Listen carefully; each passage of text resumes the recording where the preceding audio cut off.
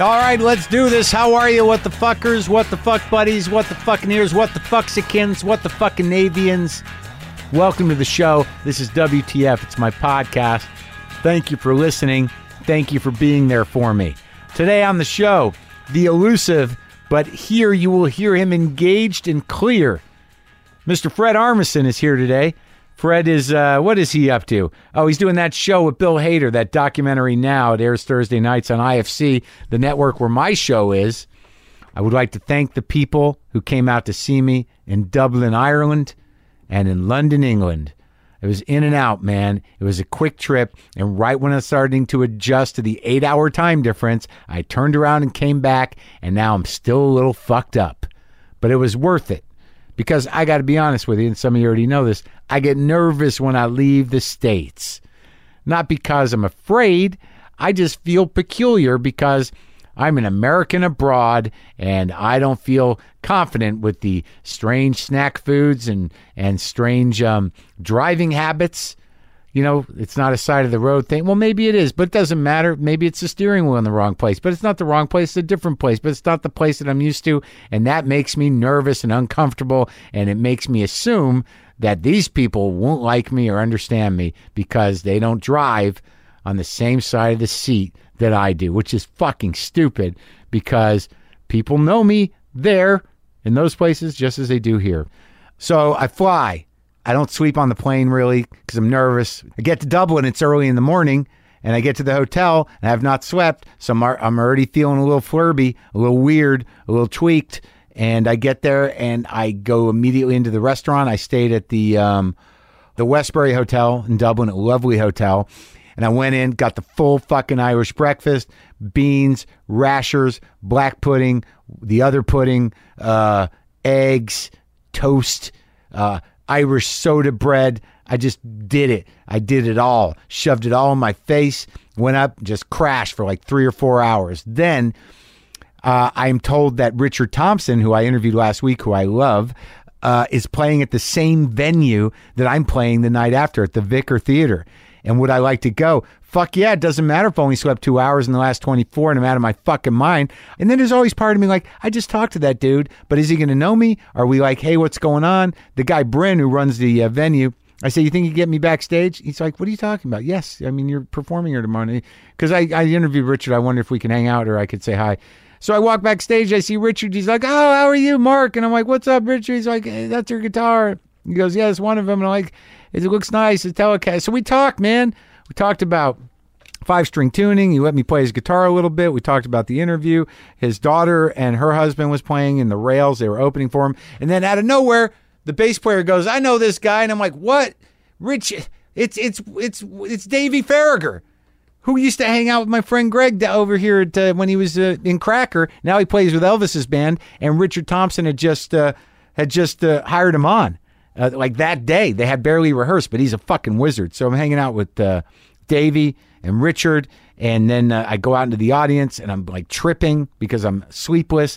And I'll tell you, man, Richard Thompson's the dude to watch if you're trippy, man. He's fucking amazing. What a wizard. And the drummer, the fucking drummer, Jesus.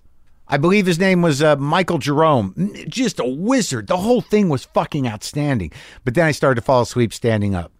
I sat down and I was rocking in my seat, and then I got up and I almost started falling asleep standing up. So I had to go back to the hotel, crash out, just laid out for a bunch of hours, and walked around Dublin. Not the most ethnically diverse city or country necessarily. I don't think it's intentional. It's an island, and I guess that happens. I guess there's not a lot of people coming in, more people going out probably.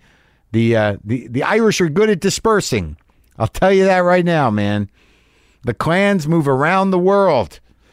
But, yeah, but not very diverse. I think I visited the one black area, which is basically just a statue of Phil Lynott downtown. And, but I walked around. It was beautiful. I love Ireland. I think it's beautiful. I was nervous about the show, but a local comic, Andrea Farrell, did an amazing job opening for me. Very funny. And the audience was great. The venue was amazing. The Vicar was amazing. It was a beautiful night of comedy. And it was amazing to be in Ireland. And the next day, very early in the morning, got about 5 hours sleep. Didn't even get to say goodbye to Richard Thompson because I left early. But I think he's probably okay. I flew to London.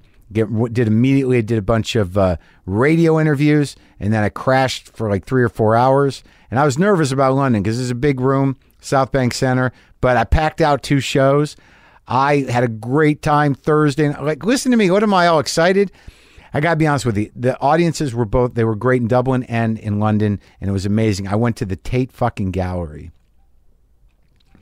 and I got my mind blown, the Tate Modern. And I also had some amazing fucking Indian food. You ever had a life-changing meal where you're like, I'm never going to be the same again? I think the place is called Tayyab's, Tayyabs. It was referred to me by one of the guys who works at the management agency, but man, I don't even know. Sometimes restaurants, there's so much heart in it, and there's some magical thing that some people can do with spices. I just never tasted food like that. It was fucking, and I can't even talk about it because I want to move there. Not to London, to the restaurant. I'd like to move to the restaurant. I had some sort of pumpkin curry and something called dry meat and paratha. It was astounding. But the Tate Gallery, man, the Tate Gallery, I saw some shit. I had a pretty amazing experience there. I love that space at the Tate Modern, but something happened to me. Saw the Agnes Martin retrospective. Beautiful, abstract, but very grid-like, organized. Woman was trying to keep it together by laying it out on the canvas. This is where it's held together. This is where art makes sense. This is where everything is at peace. Keep it tight. Brilliant shit. Them walking around the regular collection. They got a room full of Rothkos, but not just Rothkos. Rothkos I'd never fucking seen before. And it's not like I've seen every Rothko, but I've seen a lot of Rothkos. But these, and I'm a Rothko fan. I don't know where you stand on it.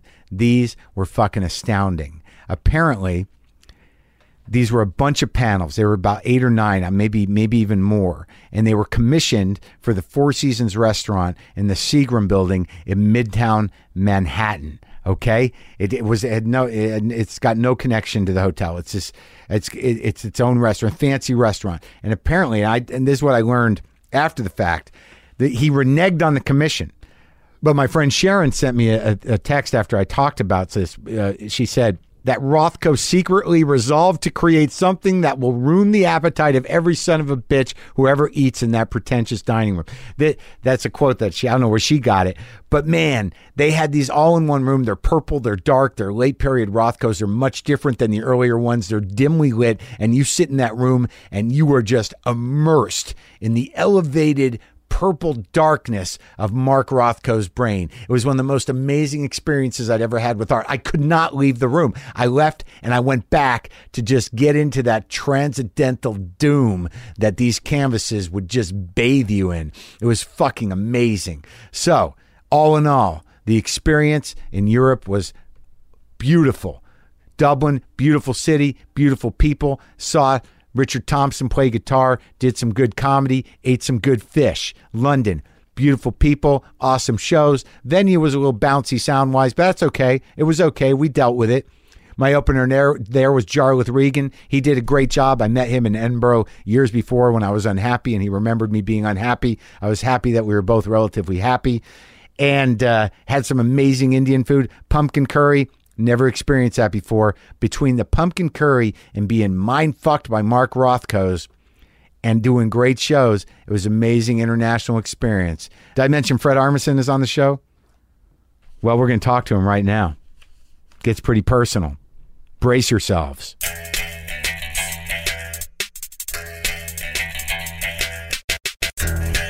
When you had a Mike Watt on, yeah, that was like my sweet spot of was that crazy? What a sweet.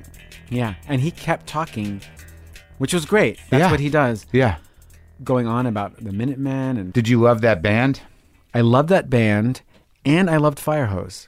I love Firehose. I always did. I was in that, whatever that generation would be called, where me too. I didn't live in LA, so I missed the original version of the Minutemen. Me too. So I was like, okay, well, I know about the Minutemen, but here's Firehose for me. Right. Dave Cross introduced me to Firehose when we back in Boston. So what was that, like late 80s? Yeah. And I went to see him. Yeah, me too. Yeah.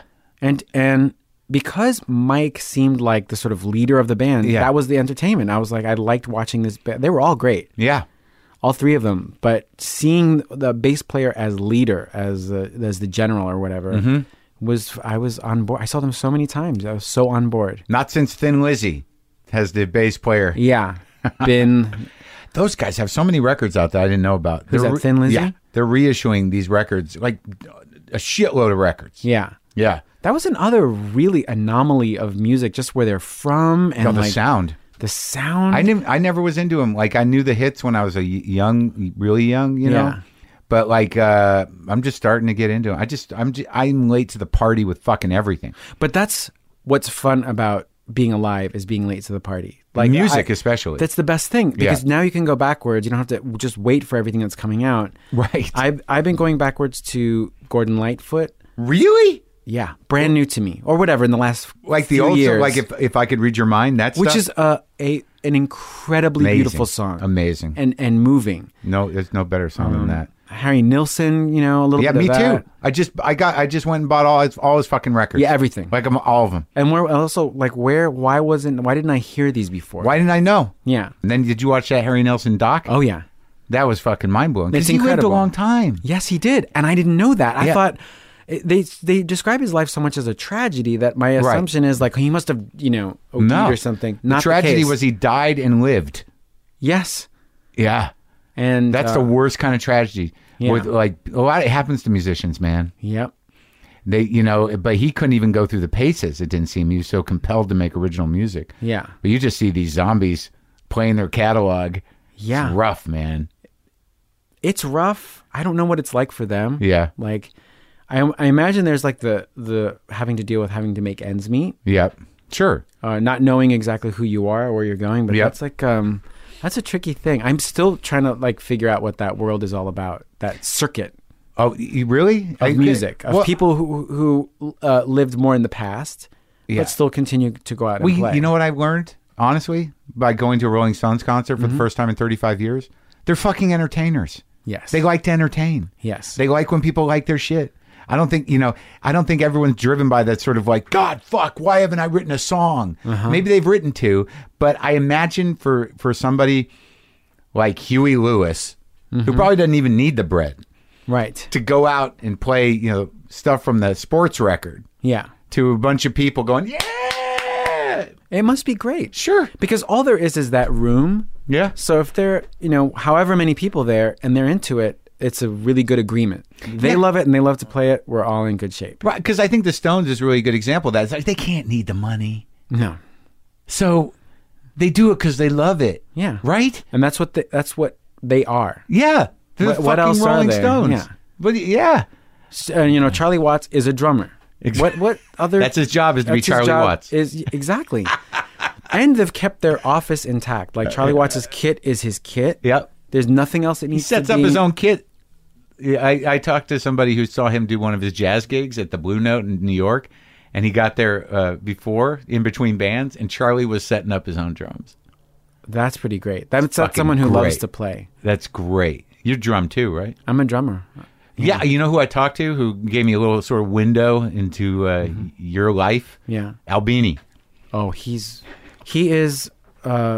That's a really great person. That's a great person to talk to. It's like what? So he did this? He did. Oh, great. I haven't put it up yet. And he said he used to see you around the music scene before you did comedy. Oh, yeah. He's one of, my oldest friends. I mean, just from that whole Chicago scene. But where were you born? Well, I'm originally from New York. New York City? Long Island. Really? So I grew up on Long Island. A little bit in Brazil. I lived in Rio de Janeiro, second and third. How'd that happen? My dad worked for IBM. So what kind of how many brothers and sisters you got? I have a younger sister, but then I have an older half brother who is German. So my father had a marriage before.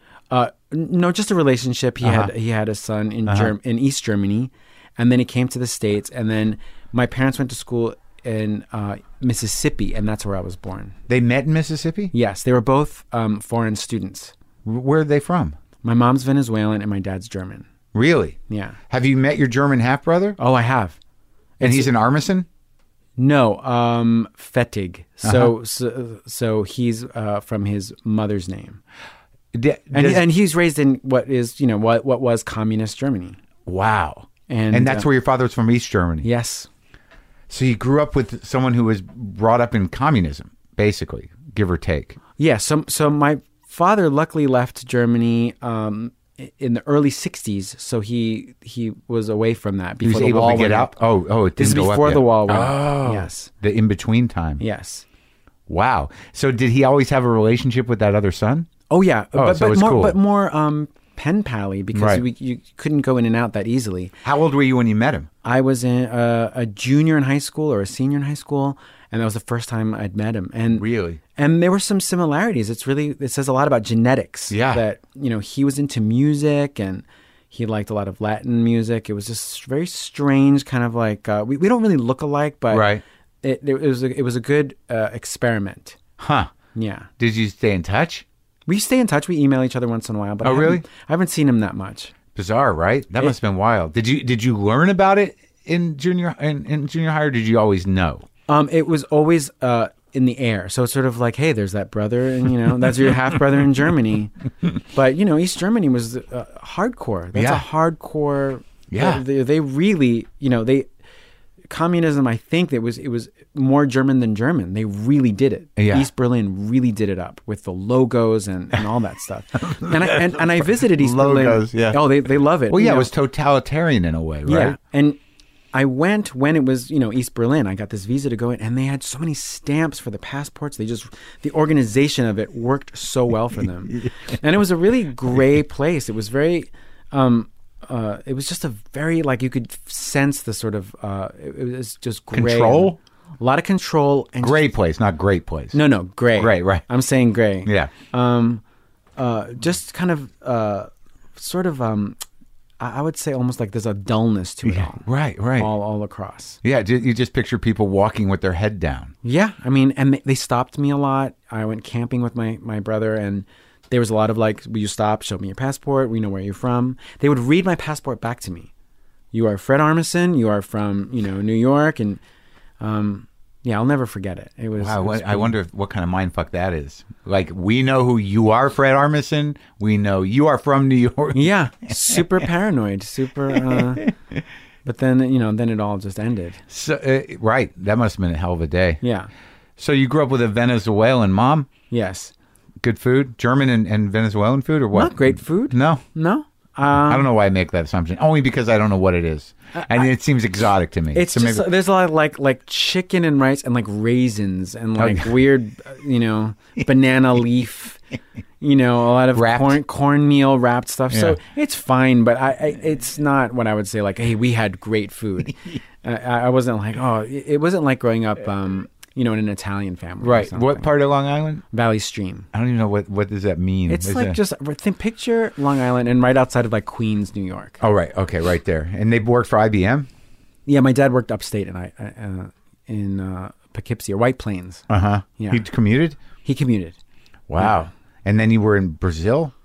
We did 2 years in Brazil. How old were you? Second and third grade. Oh, so a kid. Not enough to have fun necessarily, or no, grown-up fun. But enough to like, see Brazil and learn what it was like, and to hear Brazilian music, which is still some of my favorite music, samba music. Yeah. And I think the moving around. You did a samba character, didn't you? Kind of. I've done some Brazilian characters and stuff, playing music and some bossa nova and stuff. So I've done a little bit of it. Yeah. So that was a good experience, I think. But at the time, I didn't think so because I was a kid. Right. You just want to be home when you're a kid. Yeah. And your folks are still together? They're not together. Oh. When did that happen? My dad left when I must have been 20 or so, maybe 19. So you're out of the woods. You could understand it as a grown-up somewhat. Yes, now I can understand it. And even then, I was very disconnected from it. Yeah. So I feel bad because I should have been more connected and helpful, but I was very, hey, I'm not in the house anymore, so that's your problem. Yeah, whatever you got to do, Pops. Yeah. So where did you go? So after high school, where did you go? Where did you move? I was in... I went to college in New York City. Where? To School of Visual Arts. Oh, yeah? And I went a couple years. Studying what? Film. Yeah. But I really went to play music. You know, when you When did you start doing that? I've been playing music since I was like 10 or something. Drumming and guitar playing, but mostly drumming. That's like what I really wanted to do most. Like who were your favorite drummers as a kid? Keith Moon.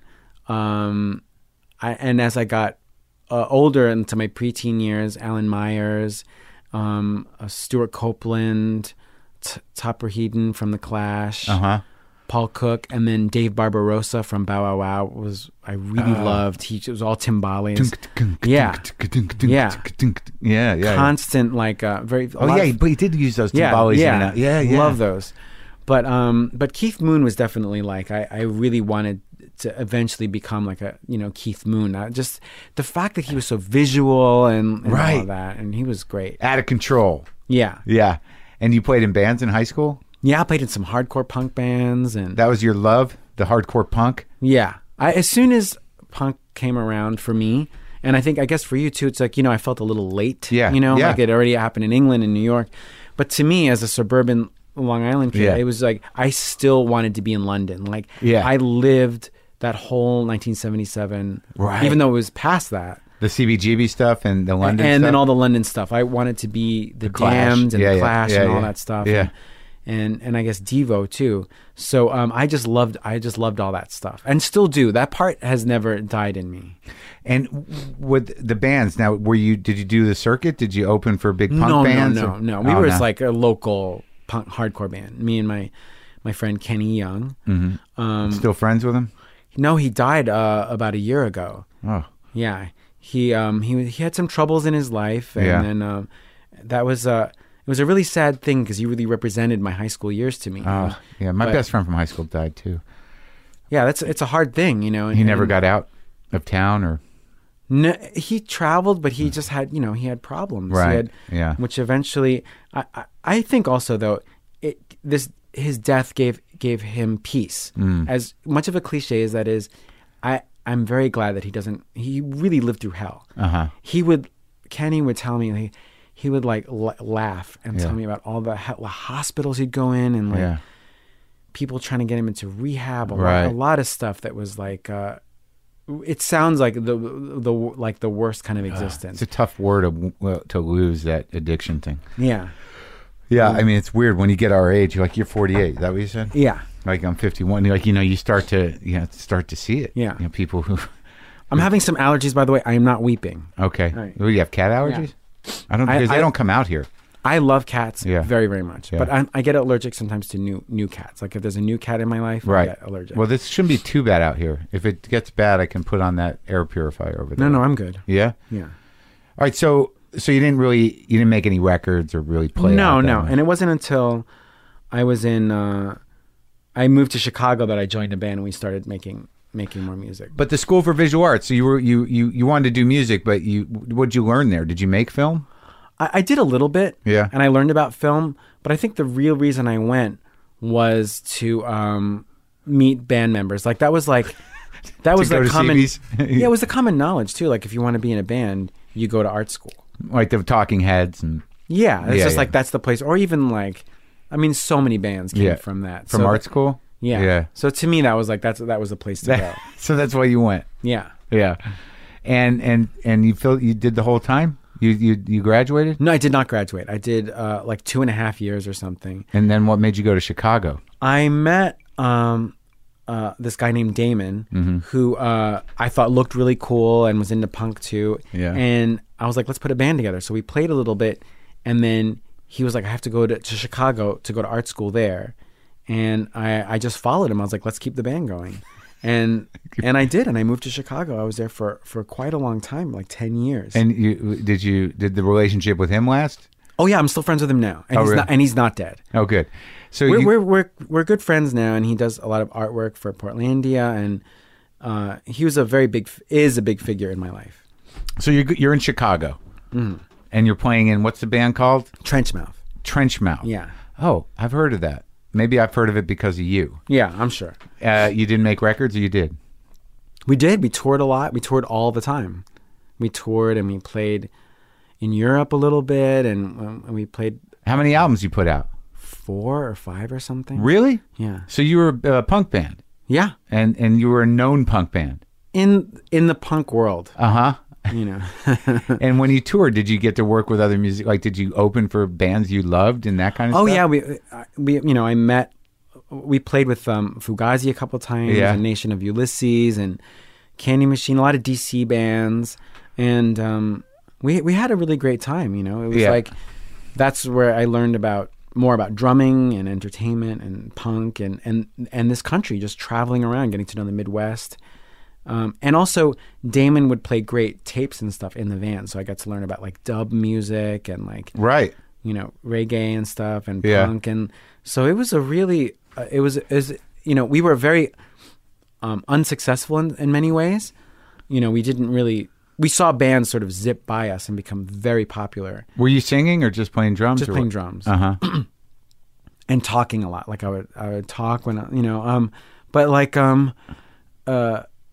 many bands just sort of became more and more famous, and we were kind of at the same level for many years. And I think that, like, you know, I don't look back at the music and think like, oh, we were great, or like, I don't understand why. I very much understand why we weren't big, and I'm glad. I mean, here I am. You know, I feel like my life is very good. So those things just led to me being here. No, yeah, absolutely. But like Chicago at that time, having spoken to Steve Albini, it was a very sort of insulated and vibrant and creative punk rock scene. Yeah. There were studios everywhere, record labels. It was a very and really great musicians. Yeah. There were bands like Tortoise and Jesus Lizard, really great musicians. And Steve, obviously. Yeah. And you were just hanging around and playing? Yeah. Yeah, hanging around and playing. And, you know, I had jobs and stuff, but it was like a really nice scene. I really liked it. Like, where'd you work? Oh, my God, in many cafes. Yeah. Many. All over town. Yeah. Do you know Chicago? A little. When we first walked into your studio here, we were talking a little bit, you and I. Yeah. We've known each other a while. Yeah. I was wondering how you operate now that your show is so successful. Are you still able to engage with people? Are you still interested in it? Yeah. Well, I mean, I look forward to it. You know, I was talking to somebody else about it. That, you know, for me, it's still a conversation. Like it becomes sort of a job to a degree. But the truth of the matter is, it's still me sitting down talking to a guy or a woman about their life or about whatever comes up. So there's still that nourishment of that. And that has not gotten boring, or I don't look at it as a chore, because, you know, I'm dictating, you know, the tone of the show sort of can change with any individual. You know, I'm not, you know, I don't have to do this. Right. That's true. You know what I mean? But some people do have to do things. No, I mean, like, look, we put a show up every twice a week. So, you know, but it's my show. I don't have any bosses, or, you know, or you know, like, it's very free form. So as interested as I am in any individual, that compels the conversation. So it's still like that. You know, like, I may get nervous about, like, what the fuck am I going to talk to that guy about? Do you get nervous? Yeah, because I don't always know how it's going to go, or where it's going to go, or what I want to know, or who they really are. You know, you make assumptions about people all the time. And a lot of the people I talk to have public profiles, so I make assumptions that I've decided, and then, you know, then I find out that I'm wrong most of the time.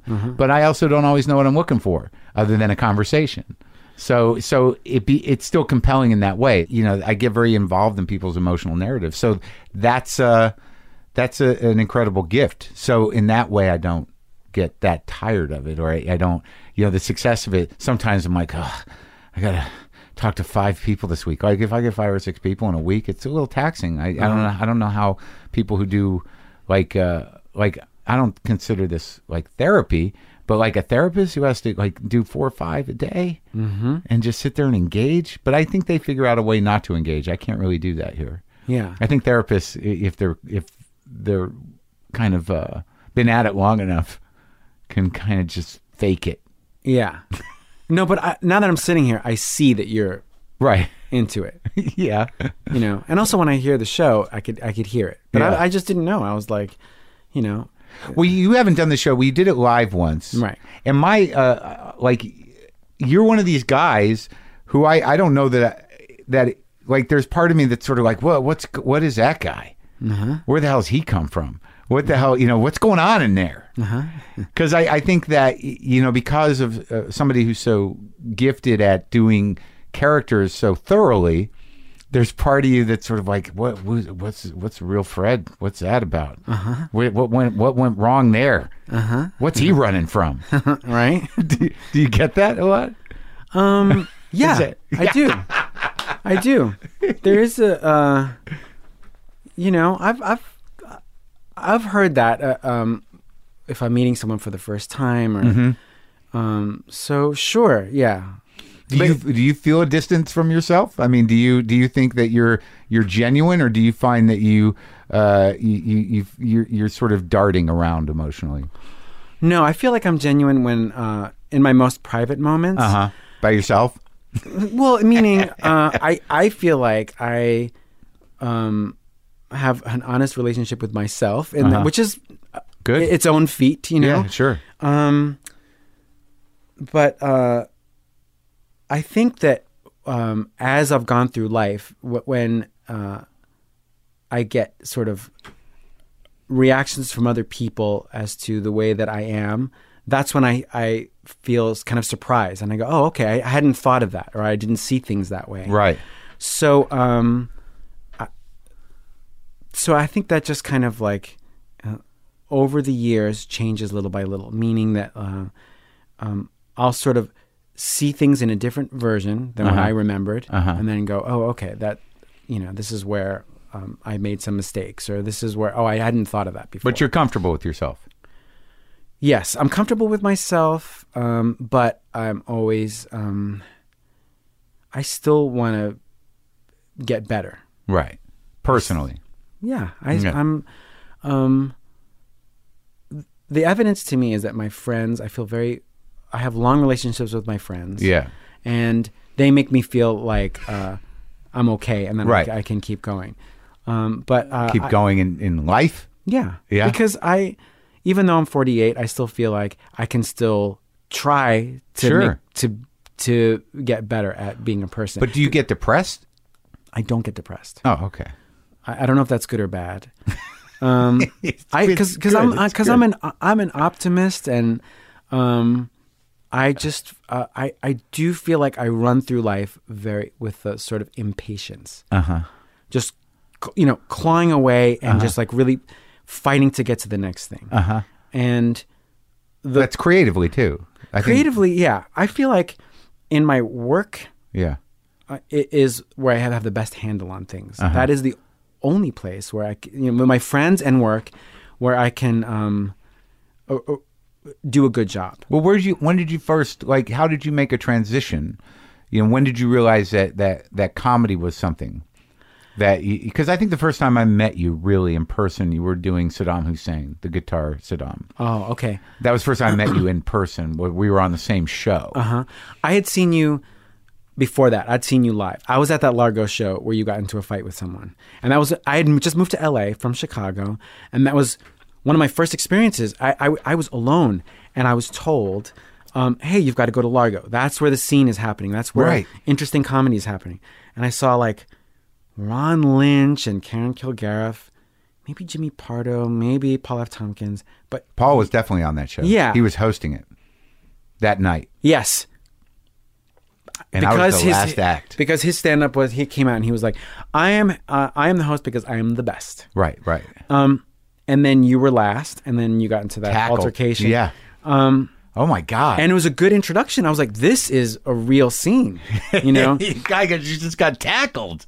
Remember, it was a weird night because Vincent D'Onofrio was there for some reason. Well, that I don't remember. Yeah. And the producer and guitar player for Foreigner, the band, was there. How would I have known that? You wouldn't know that. I knew it, but I didn't know you. And I also didn't know who was who. I was like, here's Marc Maron. I was like, okay, here's another guy. Right. That was all new to me. And everyone scrambled. Yeah. So you're doing music. So I did music, and then I went to South by Southwest. I performed at this. I was playing drums for some bands in 1998. Yeah. And what bands? The John Langford, Sally Timms, the Skull Orchard, And you were playing drums for all of them? Yeah, they were just like, hey, will you play drums on this one little set that we're doing? It was really easy. But then there were all these like, South by Southwest is like, it has all those like talks and like sort of back then it was a little smaller. Yeah, I think. But it was still an event. Yeah. And I was so, I think, bitter about where I was in music. You were? Yeah. And, I was sort of like, wow, all the whole catalog to what you could do there was all like how you can make it in the music biz and, getting played on the radio. Yeah. So I just thought that I would go and just videotape myself or my girlfriend at the time. Who was that? Wife at the time, Sally Timms. When did you get married? How old were you? The first one. First one was like 1996. How old were you? I must have been just in my early 30s, turning 30. Yeah, I got married that time. Yeah.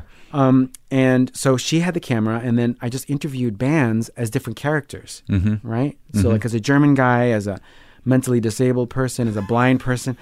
And then a friend of mine edited. And they didn't know? No, some of them knew. Steve Albini was one of them. He knew I was going to do something. And then this tape, about South by Southwest, someone edited it, and it became a sort of thing that I could play at clubs. I gave it to people. It got around. The old school viral. Yeah. Right. Pony Express days. Yeah. I started showing this at clubs that I'd performed at with Trenchmouth, and I was getting more press, and more people were turning out for that than for playing with the band. For the video. Yeah. And all I had to do was sort of show up and play this tape. So I found a real drive to keep doing it. And I think in that moment... To do the interviews. To do comedy. Oh, really? People would talk about this videotape, and all of a sudden that became... Since that day, that became my job. That became doing more and more comedy. One thing led to another, and then to something else, and then to something else. Well, when did you start doing it live? I started doing it for this channel called HBO Zone. These little tapes, these little interstitial tapes. Then there was a place called the Cornelia Street Cafe in New York that... I know that place. Downstairs? Yeah, they were doing some shows, and I was like, oh, I have an idea for something. That weird thin room. Yes. Yeah. I was like, I saw this self-defense expert on Oprah. Can I do a self-defense performance? And then right there, I think that's where I started doing characters on stage as an act. So what was the angle on the self-defense guy? That he gave misinformation. Because when I saw the original self-defense guy, it's all these things, how to protect your purse and your wallet and how to walk down the street, things that people can't naturally do. Yeah. The idea of like, this is what's right is crazy. There's no way you can memorize all these things. So from that, I just thought, like, I'll do one of those guys. And that I just kind of kept doing that. How'd you get back to New York, though? You were in Chicago. How do you get to Cornelia Street? I was spending time there because I was playing drums for Blue Man Group. And part of the training the original Blue Man Group? Yeah, but they had a franchise in Chicago. Right. They had a Chicago show. So that's...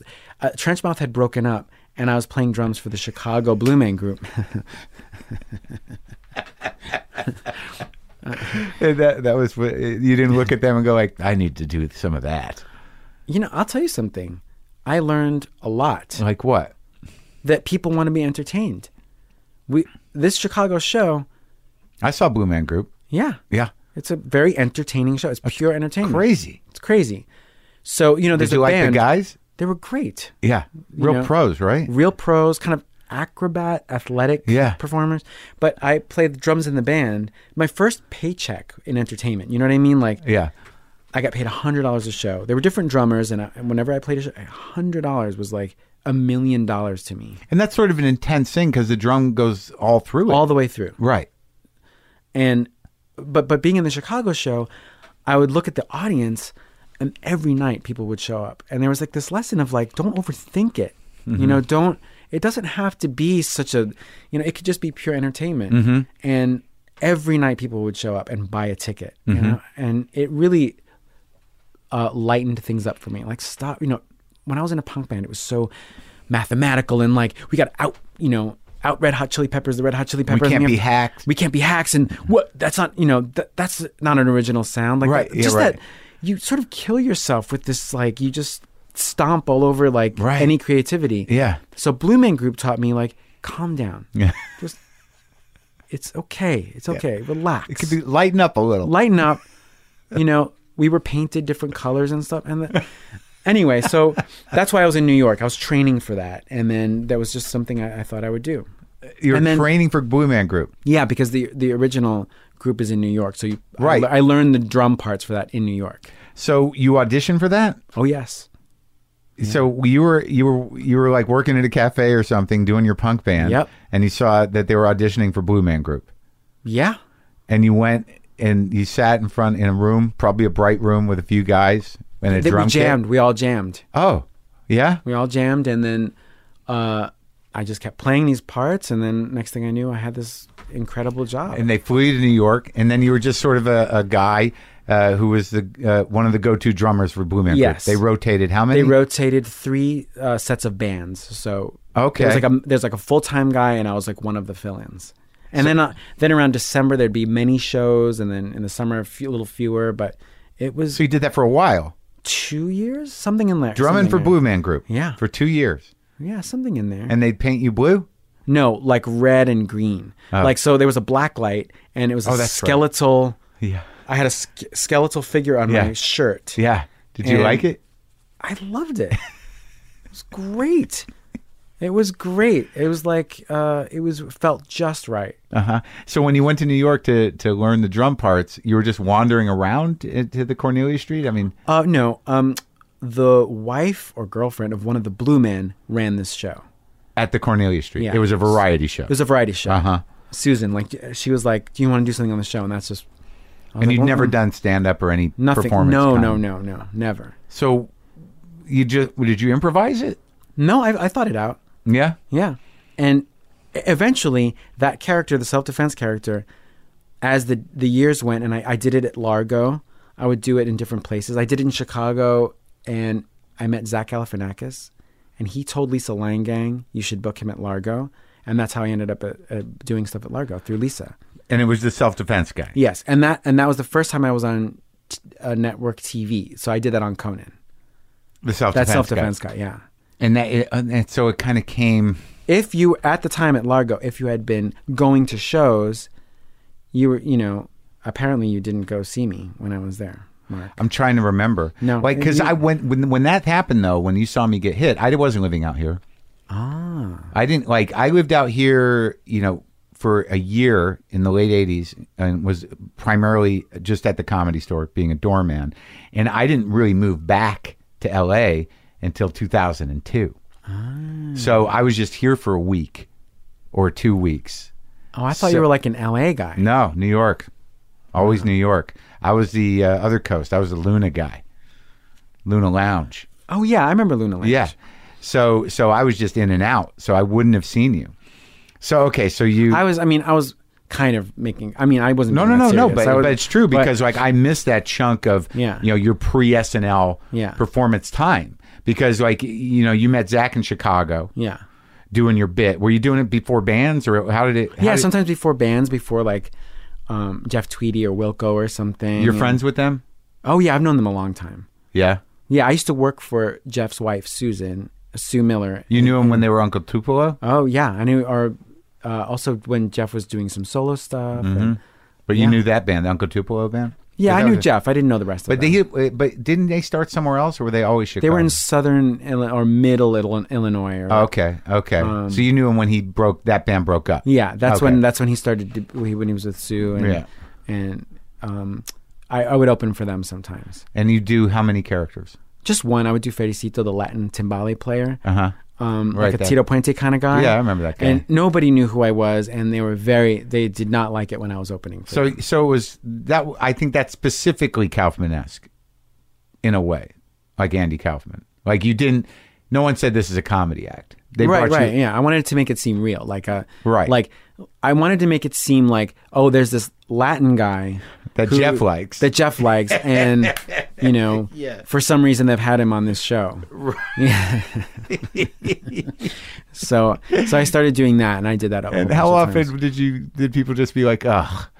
It was interesting. They didn't. They were so upset that they actually didn't boo or anything. They were just silent, as in, let's let this guy get through this.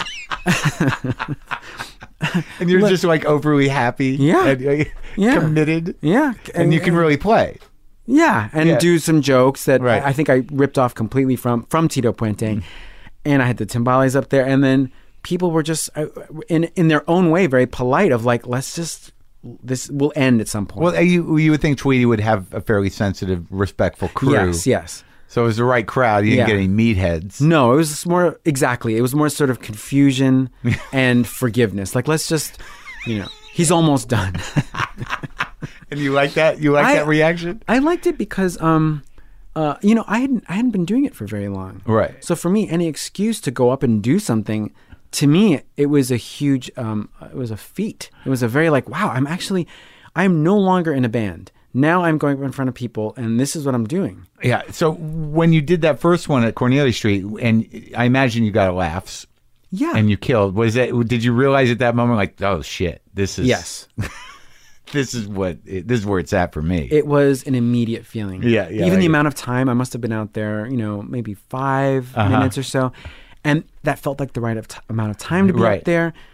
Everything about it. Just the first performance was like, this is what I would like to do. Right. And because you can do whatever the fuck you want. Yes. And it can be confusing. It could be whatever it is. And it's okay. Because they didn't have like, right. Jokes. Right. It wasn't a stand-up comedy venue. Yeah. So, well, that's the amazing thing, I think, also about stand-up to a degree is that you really decide. The context is whatever it is. Yes. You do whatever you should be funny, but you can do it however you want. And I also had nothing to lose. Right. Like, because it just didn't matter that much. I was like, I've gotten this far. This is huge for me. So how'd you meet Zach? Zach was on a Chicago show that I did. I think it's Chicago Comedy Festival or something, and he was on the same show. And one of the first Chicago Comedy Festivals? One of those, yeah. That was a chaotic bit of business. I think, I guess. I think I did the first one. Yeah, it was 99. It was a lot smaller. This must have been 2000 or 2001. I'm gonna say 2001, maybe. 2000. Right. It was run by a guy when I did it because I got sober right after that, 98 or 99, and I think they took it away from him. Like I think he lost hold of it, and then they started doing it a little more organized. Yeah, and that's where you met Zach. That's where I met Zach, and then he was really helpful. He talked to Lisa Langang. Well, that makes sense to me. Him respecting the uniqueness of what you were doing. He's a like-minded person. Yeah. That was very helpful. Nick Swartzen too. When I was at Largo, he was very helpful in like hooking me up with agents and all that stuff. Really? Oh yeah. So you on Zach's word, you came out to L.A. I might have already been living in L.A., but I think Zach was the one who connected me with Lisa Langang. So you moved out because of HBO's Zone. Yes. You were like, this is the thing. And you were doing the characters. I was doing the characters, and I felt like I didn't have to live anywhere else. But I love LA. I've always wanted to live in LA. And how are your parents feeling about this? They're very proud. Oh, yeah? Yes. They were excited that you were excited? Yes. At first they were confused. They didn't know what this was that was happening. And the band thing was very, I think, sort of a disappointment Scary to them, I imagine. Yes. Yeah. How do you explain to them?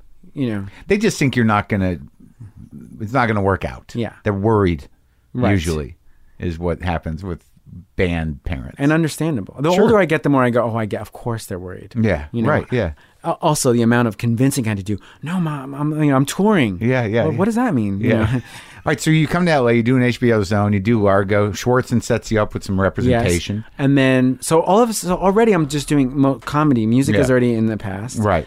And Bob Odenkirk saw me at Largo. So we're talking 2002? Nope, 1. Mm-hmm. Pre 9/11. Mm-hmm. He put me on a pilot that he did called Next. Mm-hmm.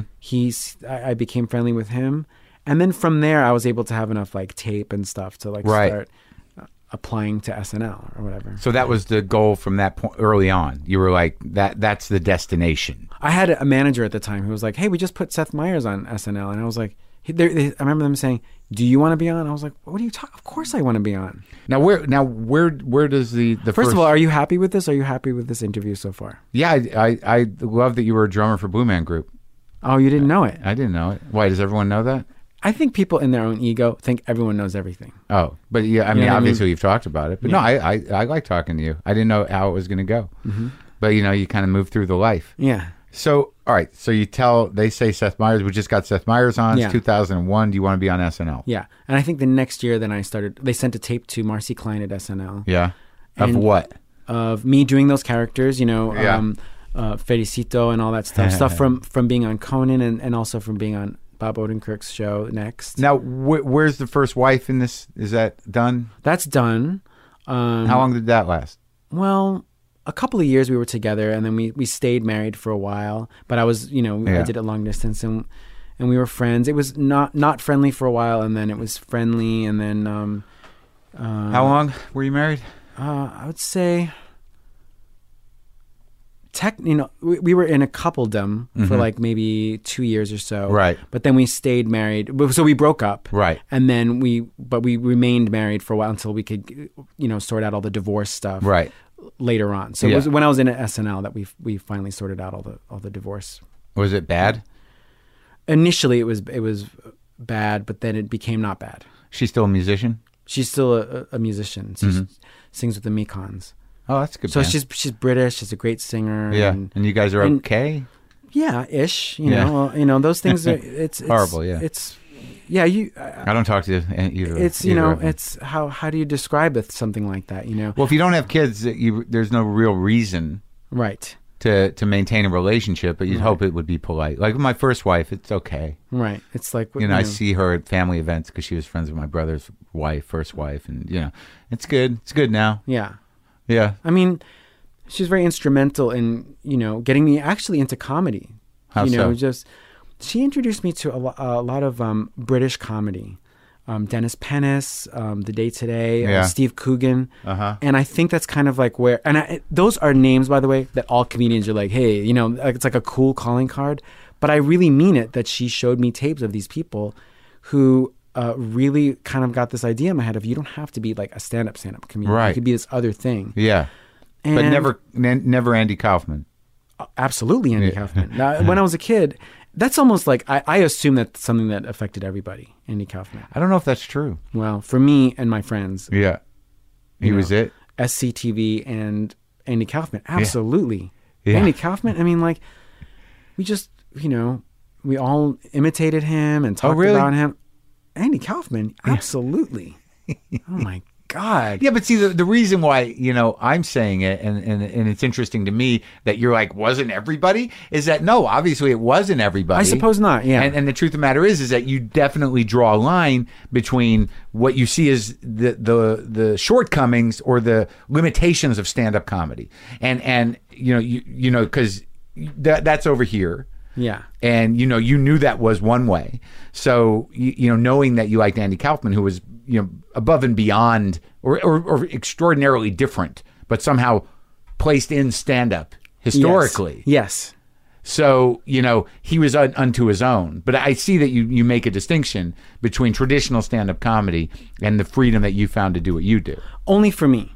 That I didn't have the ability to. No, but it's interesting to me that Kaufman had such an impact on you because he was definitely a specific thing and not everybody's thing. I suppose I didn't even think about that. It wouldn't be everybody's thing, right? But for me, yeah, absolutely. Like, what was the first thing you saw him do that made you go like, "Holy fuck." Mighty Mouse. Oh, that was it, huh? Mighty Mouse, and then all the wrestling stuff where he would. I remember he did something where he was just like talking right to camera and he's like, hey, everyone in the South, this is soap. Yeah. And that it was just that concept of like, oh, this is so immediately insulting. It was so, and he's kind of doing a character. And, right. Oh my, the very idea of it. It really, really, I loved it. Yeah. But we were a little, were you seeing it in real time? Like Mighty Mouse? No, something happened where SNL must have been doing reruns or something. Because that's 76. Yes. Yeah. And somehow in 1980 or somewhere in there is where it was started to... and that's where you were introduced to him. That's where it was happening for my friends and I. So you saw Andy Kaufman for the first time on maybe like an SNL anniversary something. A repeat. Right. And I've asked Lauren about it. I'm like, Lauren, why do I know these things that happened in 1976 or 75? But I think maybe what does he say? I think that they reran some of the original episodes at some point around then. That you've asked them that to him to his face, and he says what? Yeah, I don't know. Or no, he'll say like, yeah, I think they had he'll explain that there was some system where, because, yeah. It's nice that he answers you. He tries to figure out. Like, I can't see that that's necessarily on his radar where they repeated it. You know? He seems to have he's got a good library for that stuff. Oh, really? In his head, yeah. And I ask about it, all of it. Because those musical guests on SNL, I will never stop asking him about the bands that he had on. Like who? The Specials. Right. Yeah. He put the Specials on TV. Yeah. I think it's the best musical performance ever of anything. Uh-huh. And definitely of SNL. Uh-huh. And he put this... What did they perform? Ghost Town? What did they... Gangsters. Oh, yeah. I mean, it's the greatest thing ever. I can't get enough of that. And Devo. Uh-huh. And what do you ask him? Like, what was it like? Why? Yeah. How did you know? Well, didn't he have a booker? He had a booker, but I think he was trying to reflect like what was going on in music at the time. Talking Heads too. Yeah. I think Devo, he explained to me they had the same manager as Neil Young. It was one of those things. Right. Yeah. But then Lorne has this ability to sort of sum up in a couple of phrases what the band was. And I think with Devo, he was like art schools. He said something about art school, and I was like, okay, he recognizes what all these bands were, the B-52s, Talking Heads, all these bands that like really inspired, how I do comedy, even that kind of performance, straight to camera, costumes. So that's interesting to me that your sense of what creative freedom could be as a performer in the specific way it applies to you came from SNL. Yes. As a young person. Yes. I remember David Bowie did something where he had like Klaus Nomi was his backup singer. He had like a fake dog with a TV in his mouth. Just visual things that immediately resonated with me. And you were like, what, 15? Something in there, yeah. Yeah. So when I see Lorne now, that's the guy I see. I'm like, he had a connection to all of that. So it's directly, but it's interesting that it wired your brain for who you are creatively, specifically, comedically and musically to a degree. Without a doubt. Isn't that something? Without a doubt. I just did a classic talk show thing. What do you know? What do you know? We both decided. Yeah. So then that sort of loads up the possibility for you to be on it as being like this like mind-blowing thing. Yeah. SNL meant a lot to me always. Always has. Still does. I still watch it. I'm still connected to it. I've always understood the language of it. Even when I didn't agree with the host, I understood why they were the host. Now, how long has it been since you've been on? I was on, I left in 2012. So you miss it? Oh, no, 2013. I finished it's only been a couple of years. I'm always around it. And was it your choice? Yeah, it sure was. Hard choice to make, but you're still in the family. I mean, yeah, I remember Amy Poehler telling me, she's like, you'll feel when it's time to go. Yeah, and she said, don't worry, Lorne will always be in your life. SNL will be in your life. Don't worry, because that's what I was worried about. I was like, I love being around it. And you were like, well, let's work up to that. So they send the tape. Oh, yes. They send a tape, and then they bring me into audition. And I went at UCB, went up and did my... The original UCB with the weird seats? Yes. But you walked in, and you kind of had to walk by the stage? Like, when you walked in, yes. the stage was on the right, and you had to make... That's the one. Yeah. Okay. So who else is on the night? So this is where your audition is going to be. Yeah, and everyone else who auditioned was groups, like improv groups. Interesting. And then I went up and I did that. And then a while later, maybe a month later, 2 months later, they asked me to come back and do it at the studio. Oh, right. Camera audition. They flew me to, and I was already like in heaven. I was like, I can't believe this is happening. It was just for Marcy at UCB or Lorne came? Oh, Lorne came. Tina Fey came too. Mm-hmm. She was the head writer? Yeah. Yes. Yeah. And then, she was head writer. There was a couple head writers, I think, at the time. And then when I met Lorne, I was like, you knew George Harrison. You said that to him at UCB? Yeah. I'm like, you. And then I asked him, And then this is a very typical Lauren thing to say. But I asked, I was like, just this conversation, like, so are you seeing a lot of people, meaning, auditioners? Mm-hmm. And he answered, no. Which is a very honest, like, you would think the answer would be like, oh, yeah. But he was very like, no, we are not. So when you said you knew George Harrison, you sort of approached him with an intensity and a sort of left field question because it was what was compelling to you. How did he respond to that? Yeah. Yes, I know. I mean, can you imagine someone who knew George Harrison? I don't know. I don't know if it would. You love George Harrison. Any of the Beatles. Yeah. They're like, He knows Paul Simon too. Yeah. Paul Simon. I mean, that whole, everyone, that was my way in. Yeah. Of like George Harrison, Paul McCartney, but like all this subsequent conversations about the rest of the bands, I loved it. Ricky Lee Jones. Let's talk about all these bands. That conversation doesn't end. Every time I see him. Yeah. So fascinating to me. So, all right. So you say you love George Harrison. Are you seeing a lot of people? No. Yeah, no. And that's it. That's the end of the conversation. End of the conversation. Met Tina. Then I did it again at the studio. And then, from there, Marcy Klein told me that I got the job. So then did you have to meet Lauren again? I ended up I just saw him again in the studio, but I didn't have like an official meeting with him. Now, was there fear, in approaching this? Because you seem sort of like you were ready to go. Like, I'm not sensing any kind of like I was freaking out. No. It was everything was just dessert. It was like ice cream. It was like, yeah.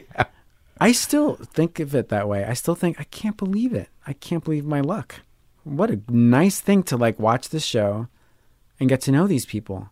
Because, there's the show and there's the people, there are these, crazy people who like built this thing. Yeah. Like who? I mean, like Lauren and all the people around him and Steve Higgins and all the people on the cast, people from casts from before who just were part of of it all. A family, alumni. Yeah. And they'd come in occasionally and wander around. Yeah. Just Chevy Chase would come in walk around. Molly Shannon. Was there ever a point where like, why is that guy hanging around every day? Who? Like any of them? Like any? No. It was never for long enough to ever get that sense. It was always... Not sad. No, because also it's like this building in the middle of Manhattan. Yeah. So it's not very physically friendly in that way. Right. It's like where there's a bar and you can hang out. It is a little... It's cold enough that people just pop in and out. Right. Now, during your time there, which was like, a little over a decade? Yeah, 11 years. Like you said, you didn't... Like, there'd be times where you didn't agree with the host, but you understood. Oh, no, I meant watching the show. So before I was ever on, when I was a musician, I would see a host, who knows who, but who was like more of a pop culture figure. Yeah. And I would disagree, but agree with the choice they made. Like, but I understand. Why is he on? I understand. Right. So you learned about show business. Yes. I understood the logic of how SNL is like a newspaper or a magazine. Right. Where it doesn't all have to be such a catalog evening. It's all sort of, hey, this is for right now. This is how it should be. Sure. And over the course of the decade, I mean, what was meeting musicians that you respected more exciting than doing the show? It was really exciting seeing all the different kinds too. Stuff people I never would have imagined meeting. Like who? I remember meeting the musicians for Paul Simon, Steve Gadd, the drummer. Who it never occurred to me that I'd ever meet this person. Right. He'd been with him for years, right? Oh, he's 50 Ways to Leave Your Love. Yeah. He composed that drum beat. Yeah. So at the studio, this is going to sound like a made up talk show story, but I have you told it many times? No. Okay. I've never. But I saw him and I go, you got to show me that beat. So we went to the kit. And he showed me what it is. Yeah. And it's an upside down, insane beat that makes no sense. And he was like, and you know how musicians, you assume they talk like scholars? Yeah. He was like a New York guy. He's like, I just kind of turned around. I had this, he's very sort of, he explained it in a very simple way, but it's a very upside down, bizarre beat. Can you nail it? Yeah, it's like...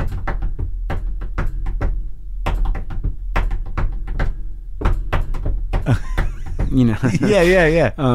But you couldn't have figured that out on your own? No way. Really? Because the way you hear it is different than it's played. Oh, okay. You hear something and you assume it's something, and he's like, no. Yeah.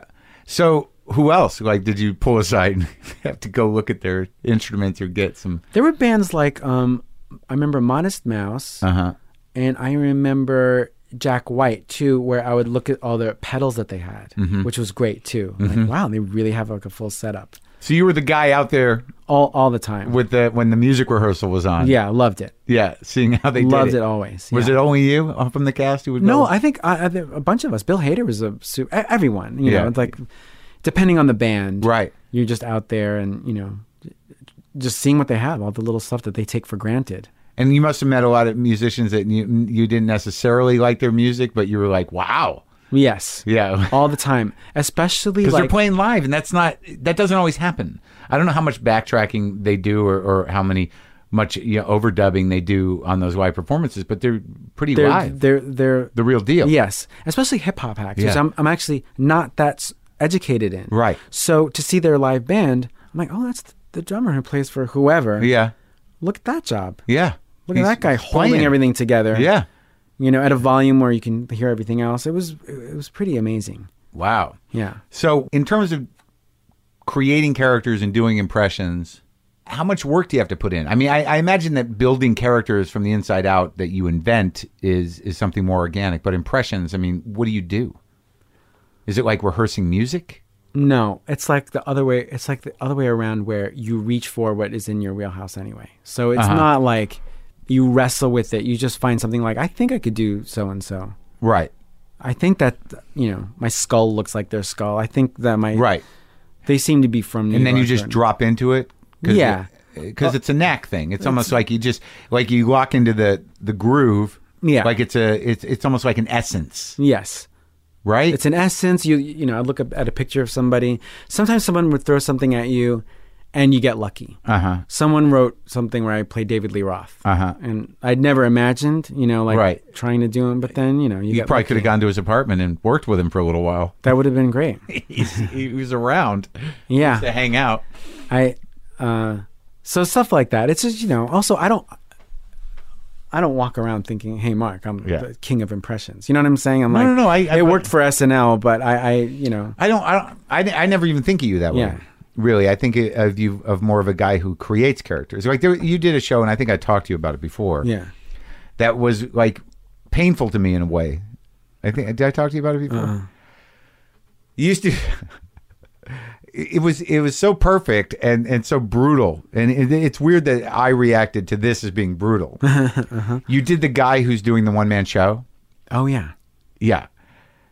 That. Because there was a period there in comedy specifically, which is exactly, I think, defines the different world that you run in creatively, where a comic would, in order to get more attention on himself, would create a show with a narrative, like a one-man show that didn't necessarily have to be funny. And it happened a lot. And I did one. So... there was this guy you did. I saw it at UCB, I think here. Where you're just telling. I don't remember what the story was. Do you? Do you know the character I'm talking about? I remember the character, but I don't remember. It was just a guy doing a one-man show, and you had the movement of a guy that was awkward with stage movement, but having to make the point that he's trying to make about his life. Yeah, and it might have been a Long Island guy. I think sounds about right. Yeah. And I was just sort of like, oh no. Oh, like it was such a specific impression because it wouldn't read as a satire unless you knew that world. You know what I mean? Yeah, it's for us. Yeah.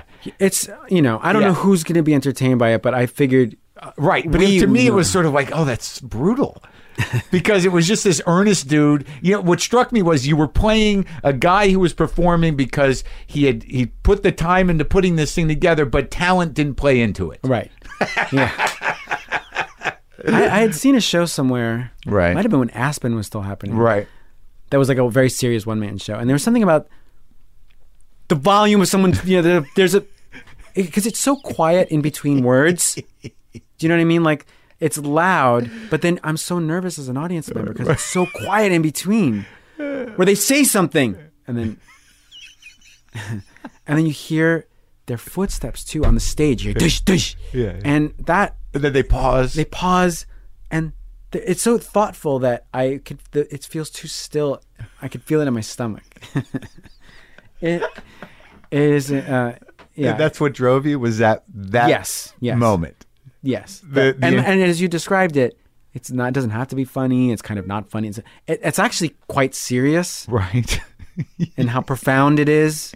Maybe. Life. At least in the way it's presented. It's presented as profound and questioning, and like the whole like what the questioning of everything. What does it all mean? Yeah, exactly. Yeah. Exactly. It's just, But to me that really speaks to who you are creatively, that your discomfort in those silences of a guy trying to make a very earnest point about his experience was the tone that drove the character. Yeah, I kind of want to live in it forever. It's just so horrible that I want to live in it forever. So getting out, so you left SNL and Lorne was fine. Your experience with Lorne, it sounds, was because I think of your confidence and your excitement that seemed to kind of last the entire time you were there, that you didn't see Lorne as frightening. No, I saw him as someone who wants to make something. People want to make something. I think, what is this that you do? What are we making? Yeah. How did you do this? What do you want? Yeah. What's your next thing? Yeah. And watching him direct, even though he's not the director of the show, but he would give notes on the dress rehearsal. Right. He'd give notes on the dress rehearsal. The way he saw everything on the walls, the color of wigs, the color.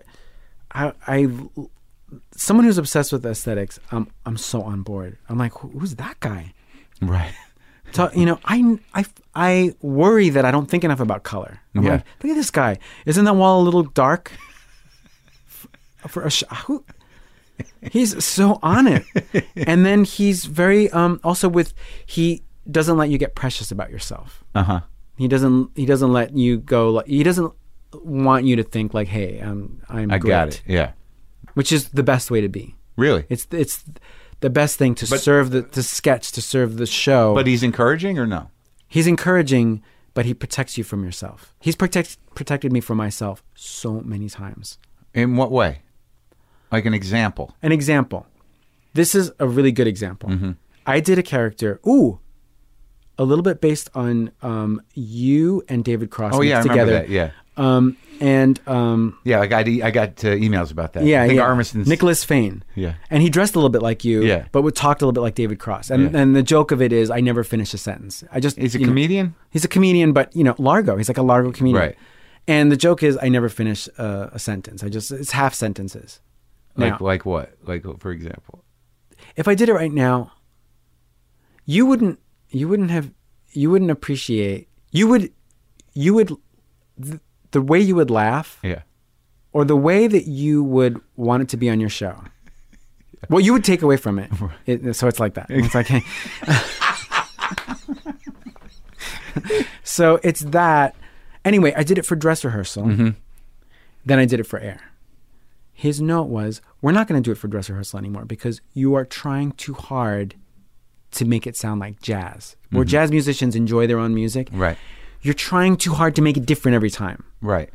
So he saw that he's protecting me from me trying too hard. No more rehearsing this business. Let's do it on air where it can be fresh. And what a reference that it's like jazz instead of like, hey, check me out. Right. It's like, that has to go. Right. That's someone who knows me better than I know myself, performance-wise. And he did that a lot. He did that a lot. What a thing to do. Well, I think because he knew innately that, your talent was seemingly boundless and specific. So like he knew that you were going to get it, that you were, you know what I mean? Whatever the hell it is that you're putting together, you were going to get it. But your overworking element, is your liability. Is my worst enemy. Right. Interesting. And, so stuff like that also. And also like, maybe there was an impression I did that wasn't great. Maybe there was a character I did that was like so-so. Right. We're not doing it on the air. Did you know usually that he was right in those times, or did he ever do that? I learned that. It took me a few years, Uh-huh. and I'd feel more like a failure. I'd go, damn it, why didn't I should have. But then later, I was like, I understood, it's just a show. Right. And there are a million other opportunities to do something else where you can do that. Right. But it seems like you're unique in the SNL, the people I've talked to and the people I've known over the years, that you still seem to you're still sort of a mystery, talent wise, in the sense that you didn't. You always seem like the best part of you, in a way, is on stage. Not in a moral judgment, just in that you kind of leave it on stage, and then you get off stage, and you're not like, hey, there's Fred Armisen out at the thing. Look at Fred. You're not doing what a lot of past performers do. You went in an entirely different direction, in a way, because I think you had more choice in the way you went. That you seem to be generating something that you are intrinsically involved with creatively in a way that gives you the most freedom possible. Yeah, I'll take it. I mean, the way you described it is better than I could have ever put together. Do you know what I mean, in words. though? Oh, yeah. Yeah. Like, you didn't sort of like, I'm going to do a bunch of movies based on the characters I do. Right. I'm going to keep doing new characters in a creative environment with Carrie for a network that gives us a lot of freedom. Yeah. And really see where it goes, and not have to play into this mega $1 million studio machine where you might have been crushed. Right. I don't think things far enough ahead. Yeah. I just do it little by little. Right. But that is basically the way it is. Like, this seems fun and this seems lucky. Because all these things. Were you a musical director for Seth Meyers' show for the first, 6 months or something? Or are you still doing that? Still doing it from afar. I love Eleanor Friedberger. How great is Eleanor Friedberger? The best. How great is she? I love her. I wish we could have been, married. It didn't work out. Well, you can still maintain a type of relationship with her. I haven't. We met and we spent a little time together, and I really liked her, but I couldn't. It didn't seem logical to me. Have we dated some of the same people, Marc? Probably. I think we have. Okay, let's go through it. You really want to go through it? Sure. I don't date a lot of show business people, and her and I we only maybe dated a couple times, but I was sort of like in starting something else, and it didn't, and she lives far away, so you know what I mean? But there's always a way that if you really like someone, that's right, to keep them in your life anyway. It doesn't have to be dating. I don't know if I've really gotten the hang of that. Have you? With some people. Right. So with people like Eleanor, who, we didn't date anymore, but there's still a way to right. She's a creative. For example, with Seth Meyers' show, how about, why don't you stay in my life? Right. Somehow anyway. Play some guitar on this thing I'm doing. And there's actually there's something kind of, there's an intimacy to that. Yeah.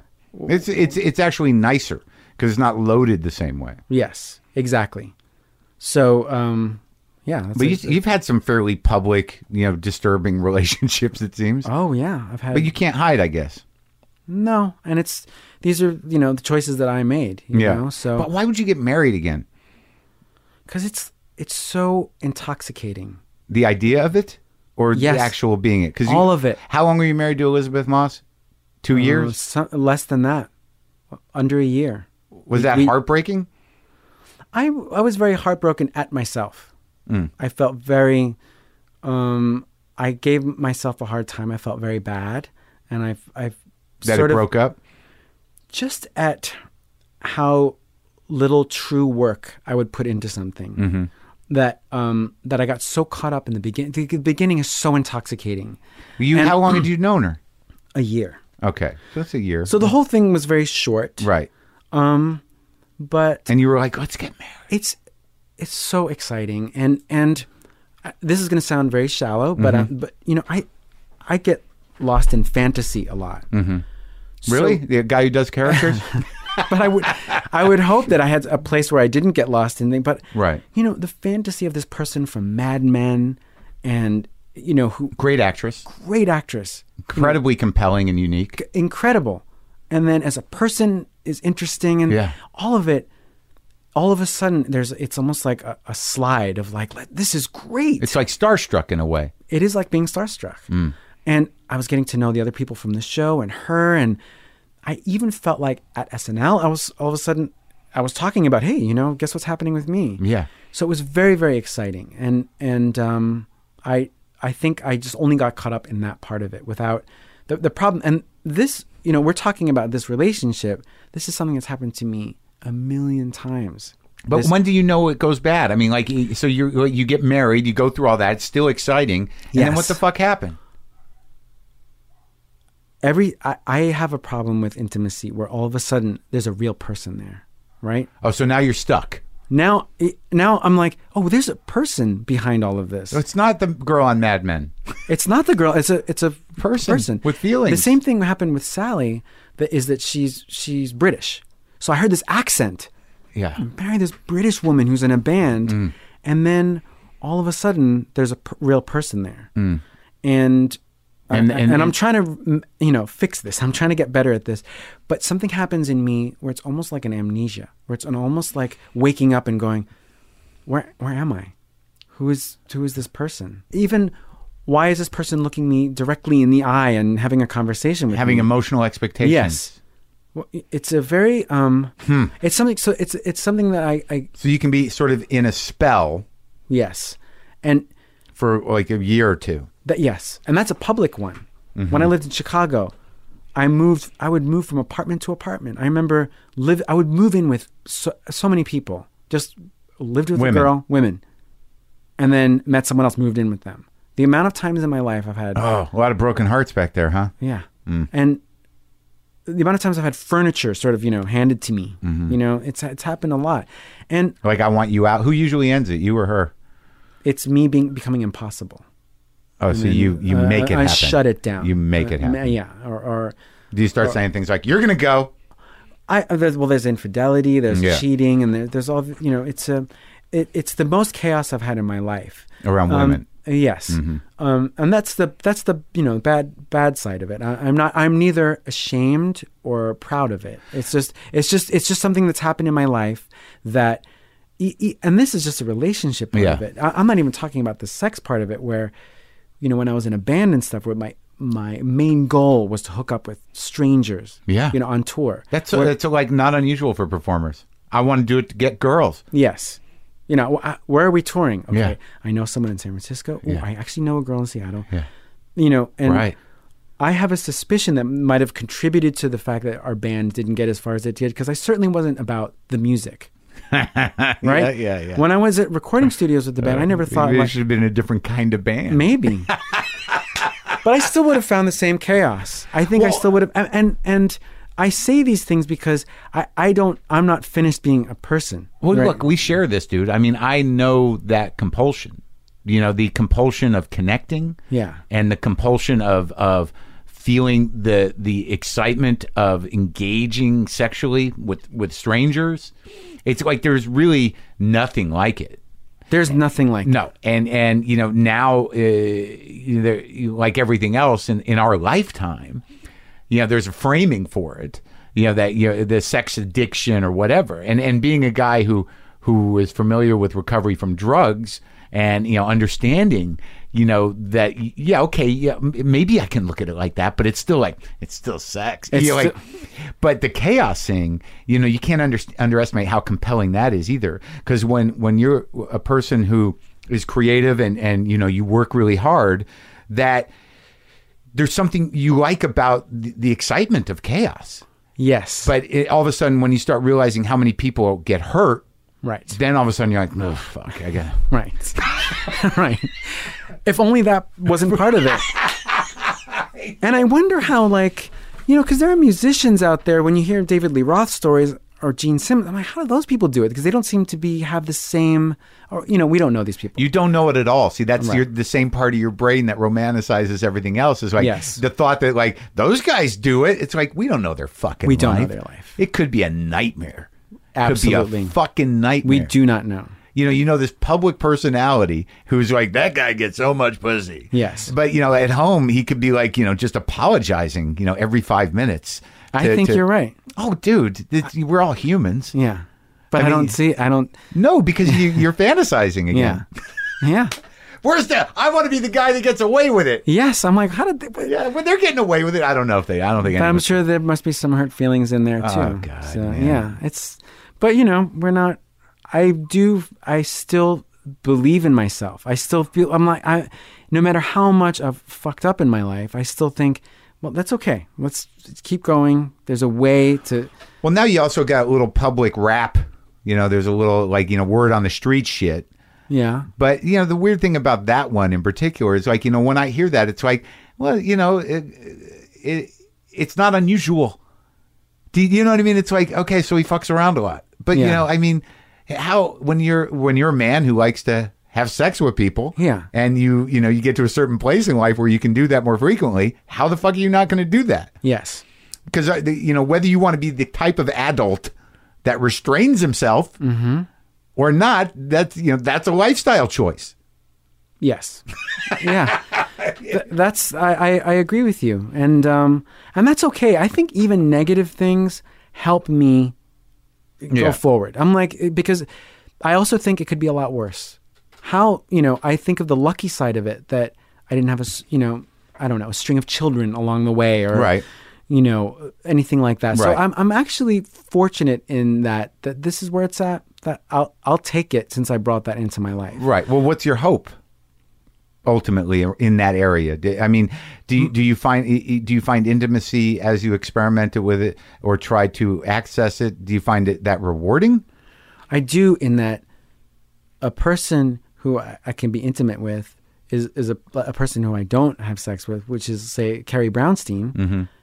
I find true intimacy there. So I know that I have it. I know that I'm not shut down. Monster.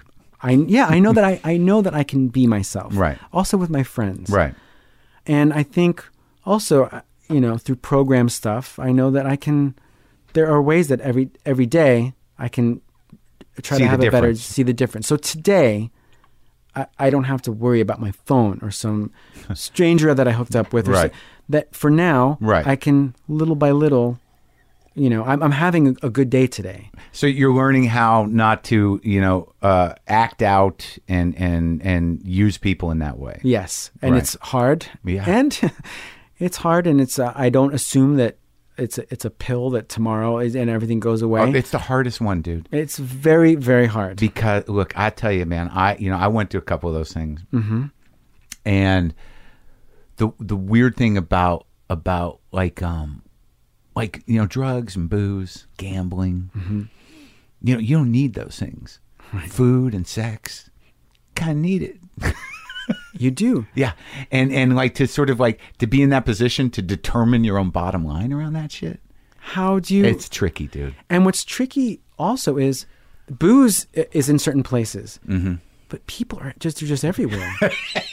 So bars open all night, all day long at every hotel, every restaurant. Yeah. Who's that? And with celebrity comes a lot more access. And I don't envy your struggle, my friend. Even no, it's okay. Yeah. Like, because here I am. I'm not delusional about it. I'm not delusional about myself. Yeah. So so the struggle also, I can't help it. I can't. This struggle that I have, I don't have a choice. Yeah. This is the struggle. Yeah. It could be a lot worse. Sure. I also could be dead. Yeah.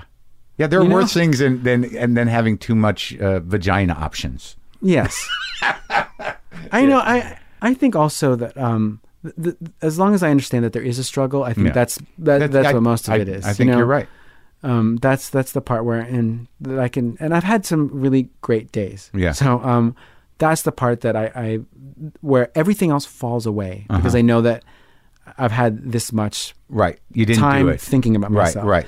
And then also when I talk to people like you and sometimes Natasha, just people in my life, they're also calming down. They're like, don't worry, It's just the thing about having the self-awareness and also having the support is that when you're in one of those situations where you're like, I could so do this right now. Oh yeah. And then you got to I gotta make a phone call. So why is life like that? Why? I'm about to go up to this room and there's also the other thing is when you get to do what you love to do, you've got this confidence too. You're very much yourself. And sure. You're oh yeah, man. You're just full of the juice. Hey, I'm a comedy guy. Yeah, so man. what's the problem? Yeah. So it's even worse. You have a lot of confidence. So. Yeah. But all that said, I like people like Eleanor, going back to that, I still am able to have good relationships with people. Yeah. And with exes. I think what happens also as you get older is that you realize that, that chaos, you actually have to do this, like an inventory of like, is this worth it? Right. And that's a mature decision. Yes. Like this is, you know what's going to happen. Well, the it Yeah. is huge. The it is like, do you want, someone's boyfriend calling you? Do you want, Right. whatever? Right. You want to get killed? Do you want to get killed? That's a real thing. That's a real thing. It's reality. So that's, No. That's true. No, I like being alive. Yeah.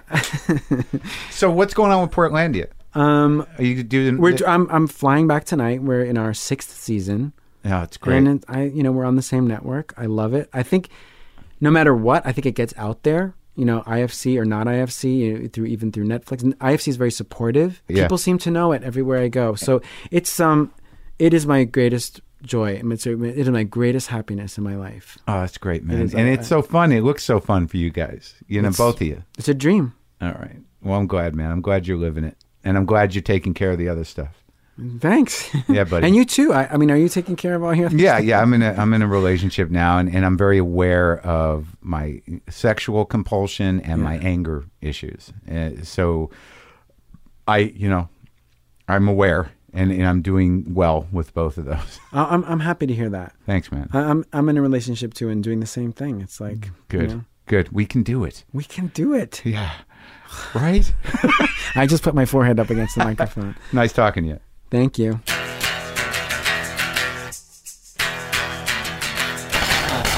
That was an amazing conversation. I was nervous to interview Fred because I didn't think that I could get to know him, and that was the most accessible he's been, and I've known him a long time, and I've had him on live WTFs. I enjoyed that conversation immensely. Go to WTFpod.com for all your WTF pod needs. Get on the mailing list. Do some things. Check my calendar. I'm going to be in Australia in October. That would be good if you went to the Australian shows. I got the new kid here. It's fucking loud, dude.